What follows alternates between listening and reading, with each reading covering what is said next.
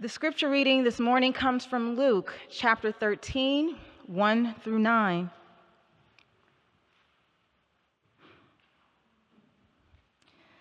At that very moment, there was some present who told him about the Galileans whose blood Pilate had mingled with the sacrifices.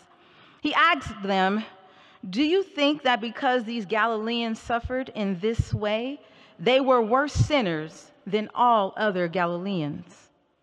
No, I tell you, but unless you repent, you will all perish as they did. Or those 18 who were killed when the Tower of Siloam fell on them, do you think they were worse offenders than all the others living in Jerusalem? No, I tell you. But unless you repent, you will all perish just as they did." Then he told this parable. A man had a fig tree planted in his vineyard, and he came looking for fruit on it and found none. So he said to the gardener, "See here, for 3 years I have come looking for fruit on this fig tree, and still I find none. Cut it down. Why should it be wasting the soil?" He replied, "Sir, let it alone for 1 more year until I dig around it, put manure on it. If it bears fruit next year, well and good. But if not, you can cut it down." The word of God. Please join me in prayer. Lord, allow us to hear you. Allow us to listen to your words. Let the person speaking not be a barrier to your message. This we pray in Jesus' name. Amen. Growing up, I wasn't always the best behaved. I was pretty good as kids go. I think I was a very well-mannered child, but there were those moments when I had to be reminded of what behavior was acceptable and what behavior was unacceptable.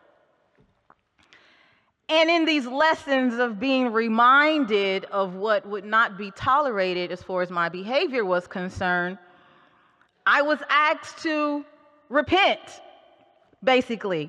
Not in that manner. I didn't have those kind of parents. But I was asked to apologize, to say I was sorry. And there came a point when saying sorry just didn't bode well with me. It didn't. Like, there was a physical, palpable barrier. There was just such a huge resistance to saying I'm sorry. And I knew what I had done was wrong. On some level, agreed that I did need to apologize, but there was just this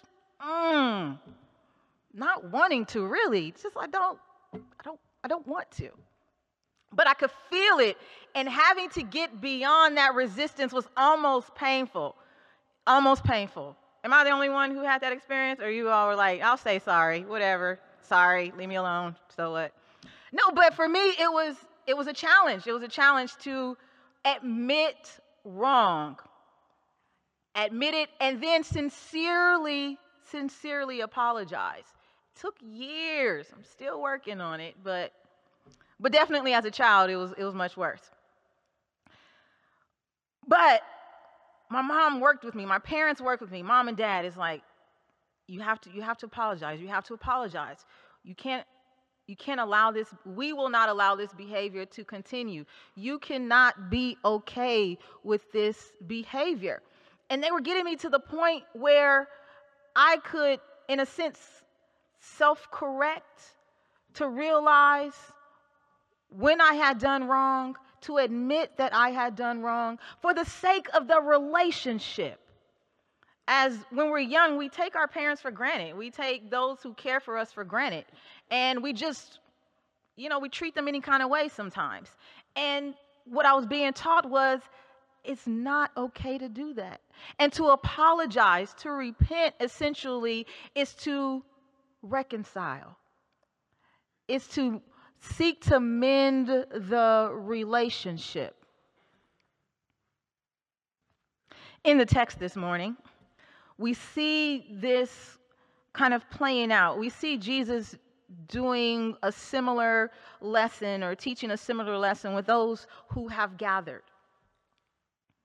It's a very gruesome account. I know some of you might have cringed a little bit. It's like, we're reading that in church? My God, that's HBO material. But there's a point to it, right? There's a point. So Jesus is teaching, and then in the middle of the teaching, newsflash, what Pilate has done to these Galileans, this abominable act. Can you believe it? And yes, in case you were wondering, this is the same Pilate who we meet later on, who Jesus has a conversation with. It's that Pilate. And these people were in the temple where they were supposed to be, offering sacrifices. And in the middle of offering their sacrifices, they are sacrificed. And their spilled blood is mingled with the sacrifices that they were going to offer in the temple. Can you imagine? Can you imagine? That's like someone being baptized, someone comes in and knocks over the baptismal bowl over there, breaks the pitcher. The equivalent of, it's just kind of desecrating this space. The audacity. And we find out this was being done because Pilate was seeking to quell all insurrections. He wasn't particularly happy with the Hebrews.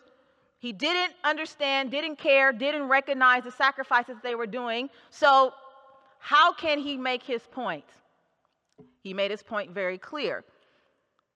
But the people reporting this and the people hearing this are thinking, my God, what did they do to deserve that? They must have been some huge sinners. And Jesus says, no, that's not it at all.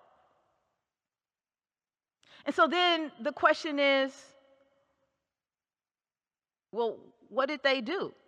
Like, how is that possible? How can such a great offense happen to someone if they did nothing to warrant it? How is that possible? So we get the question of theodicy. Why do bad things happen to good people? We can also reverse that and say, why do good things happen to, right? We don't usually ask that one because we know we may be in that number. But you get the point, right? It's a question of theodicy. Like, why does this happen? And the short answer is evil exists. Evil exists. And we encounter evil on a regular basis. And things happen that are just horrible, horrendous, gut-wrenching, demoralizing, the whole gamut. It happens. Does it make it right? No, of course not. But Jesus takes this time, now that they're in this mindset of, my goodness. And then he turns the mirror to them. What's happening in your lives? What are you doing? Because we don't want that mirror. We don't want that one. We don't want to see ourselves. Jesus is like, it's not about what they did. He gives two examples. When the pillar falls on these individuals, were they like the hugest sinners in Jerusalem? No, not at all. Not by a long shot. But that's not the point. In our everyday existence, we make judgments. We decide if someone is valid or not based upon what they've done or what they haven't done. We want immediate retribution. Someone does something to us, we're driving, they cut us off. We see them get cut off, we're like, that serves you right. If you hadn't cut me off, that probably wouldn't have happened to you. Minor things. When something happens to us, we want immediacy on the correction. But Jesus is like, what about when you do something to someone else? How quickly are you to ask for retribution? Oh, Lord, strike me down. Yeah. Yeah, probably not so much. So then by showing the people the mirror, by showing us the mirror, we then get the conversation of grace. So what is grace then? The definition of grace is withholding that which you do deserve. Right? So withholding usually punishment. So you didn't get punishment. Oh, God's grace. And grace and mercy work together. So grace, we'll return to that later.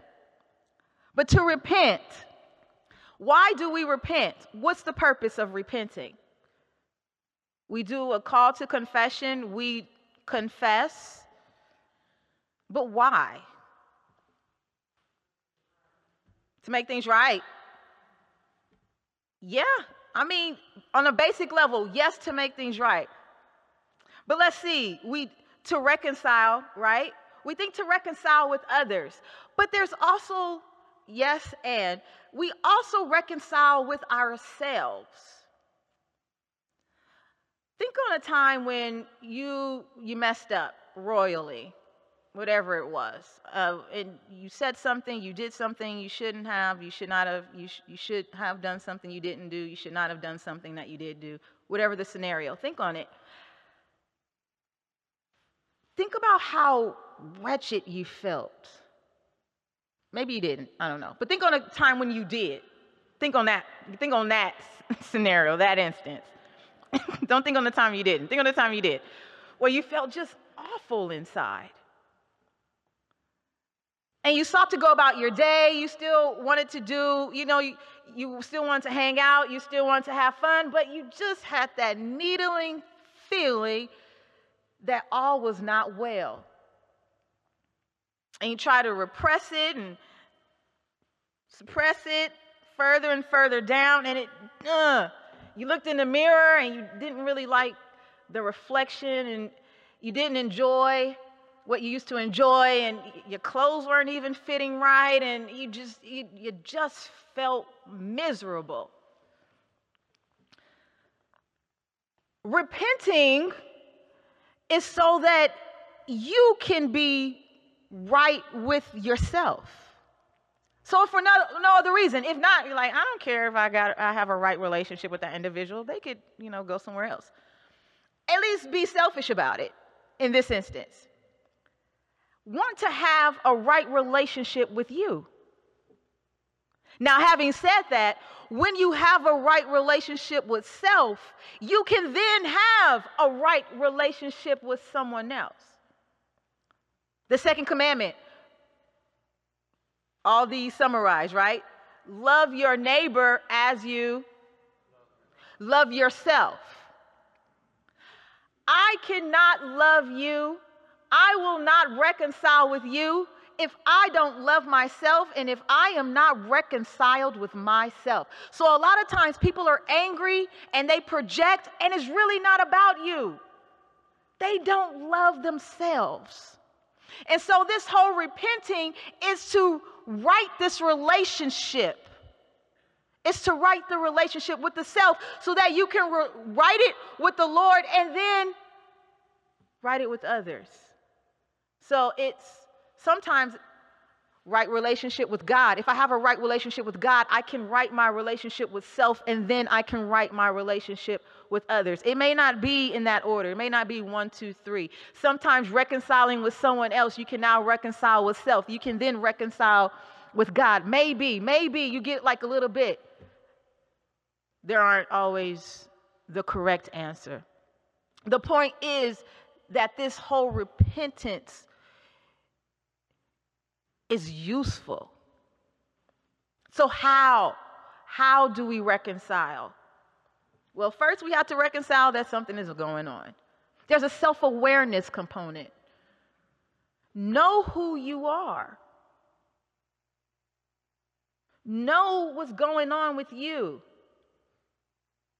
It's difficult because sometimes what we need to be aware of is the very thing that we're seeking to ignore. Like I don't want to deal with that. No. That's in the closet. The door is locked. The key's lost. I'm not going in there. But we need to allow, ask God, ask the Holy Spirit. We need to allow it to be acknowledged. That self-awareness helps us to repent. So 1, be self-aware. Then once we are self-aware, we see what's going on, acknowledge it. So don't I'm very self-aware. I know everything about me, and yet you acknowledge nothing. Acknowledge it. Acknowledge what's going on. Verbally speak it, mentally recollect, whatever, but acknowledge that thing. And that's where the confession comes in. That's why we confess. It's an acknowledgement that something is amiss, that something's not right. And then once we do that, and here's the real challenge, change behavior. Because it's one thing to say, yeah, that was bad, and then you did what with that? Was it just for knowledge's sake? Yeah, I messed up royally. And then you keep doing it. I know we get in these habits, they call vicious cycles. We're familiar with vicious cycles? What's the definition of insanity? Doing the same thing over and over and expecting a different result. Yeah. That's what we do. That's what we do to ourselves. Selves in our lives. We do that to God as well. So, but that's how we repent. Self-awareness, recognize. 2, acknowledge, confess. 3, change behavior. But there's good news in this. There's that grace that I was saying. Grace, grace, grace, grace, grace, grace. Switch the definition. I usually get them confused.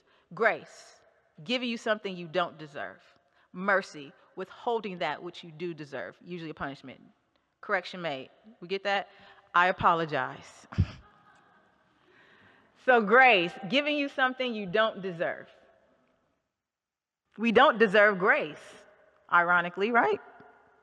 In the parable, we see that there's this tree, and this tree is supposed to be bearing fruit, and it's not bearing fruit. And the owner of the vineyard says, cut it down. But something happens. What happens? Is it cut down immediately? No, it's not. Wait, someone intercedes. Someone speaks on behalf of that fig tree. That happens to us all the time. We can say, oh, that's Jesus. Jesus is the intercessor. We can say, God is the intercessor. But yes, and sometimes we're the intercessor. We have people in our lives who aren't there yet. They go from crisis to crisis to crisis. That may be you. I don't know. But some people just aren't there yet. And there's someone who's speaking on their behalf, on their knees, praying, Lord, just work with them, Lord. They need you, Lord. They may not know that they need you, Lord, but I know that they need you, Lord.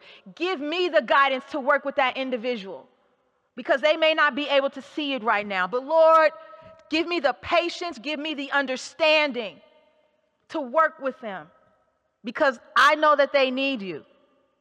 And that's what happens. That's what happens. So we have a God that's long suffering, a God that says, I'm not going to cut you down because you make a mistake. Year after year, month, day, minute by minute by minute.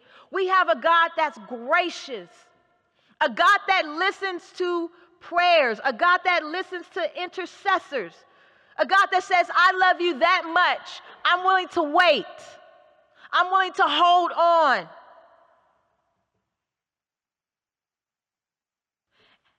and the body of Christ speak on our behalf. You see why relationships need to be reconciled? Because if we were out here all by ourselves, we would not make it. We could not make it.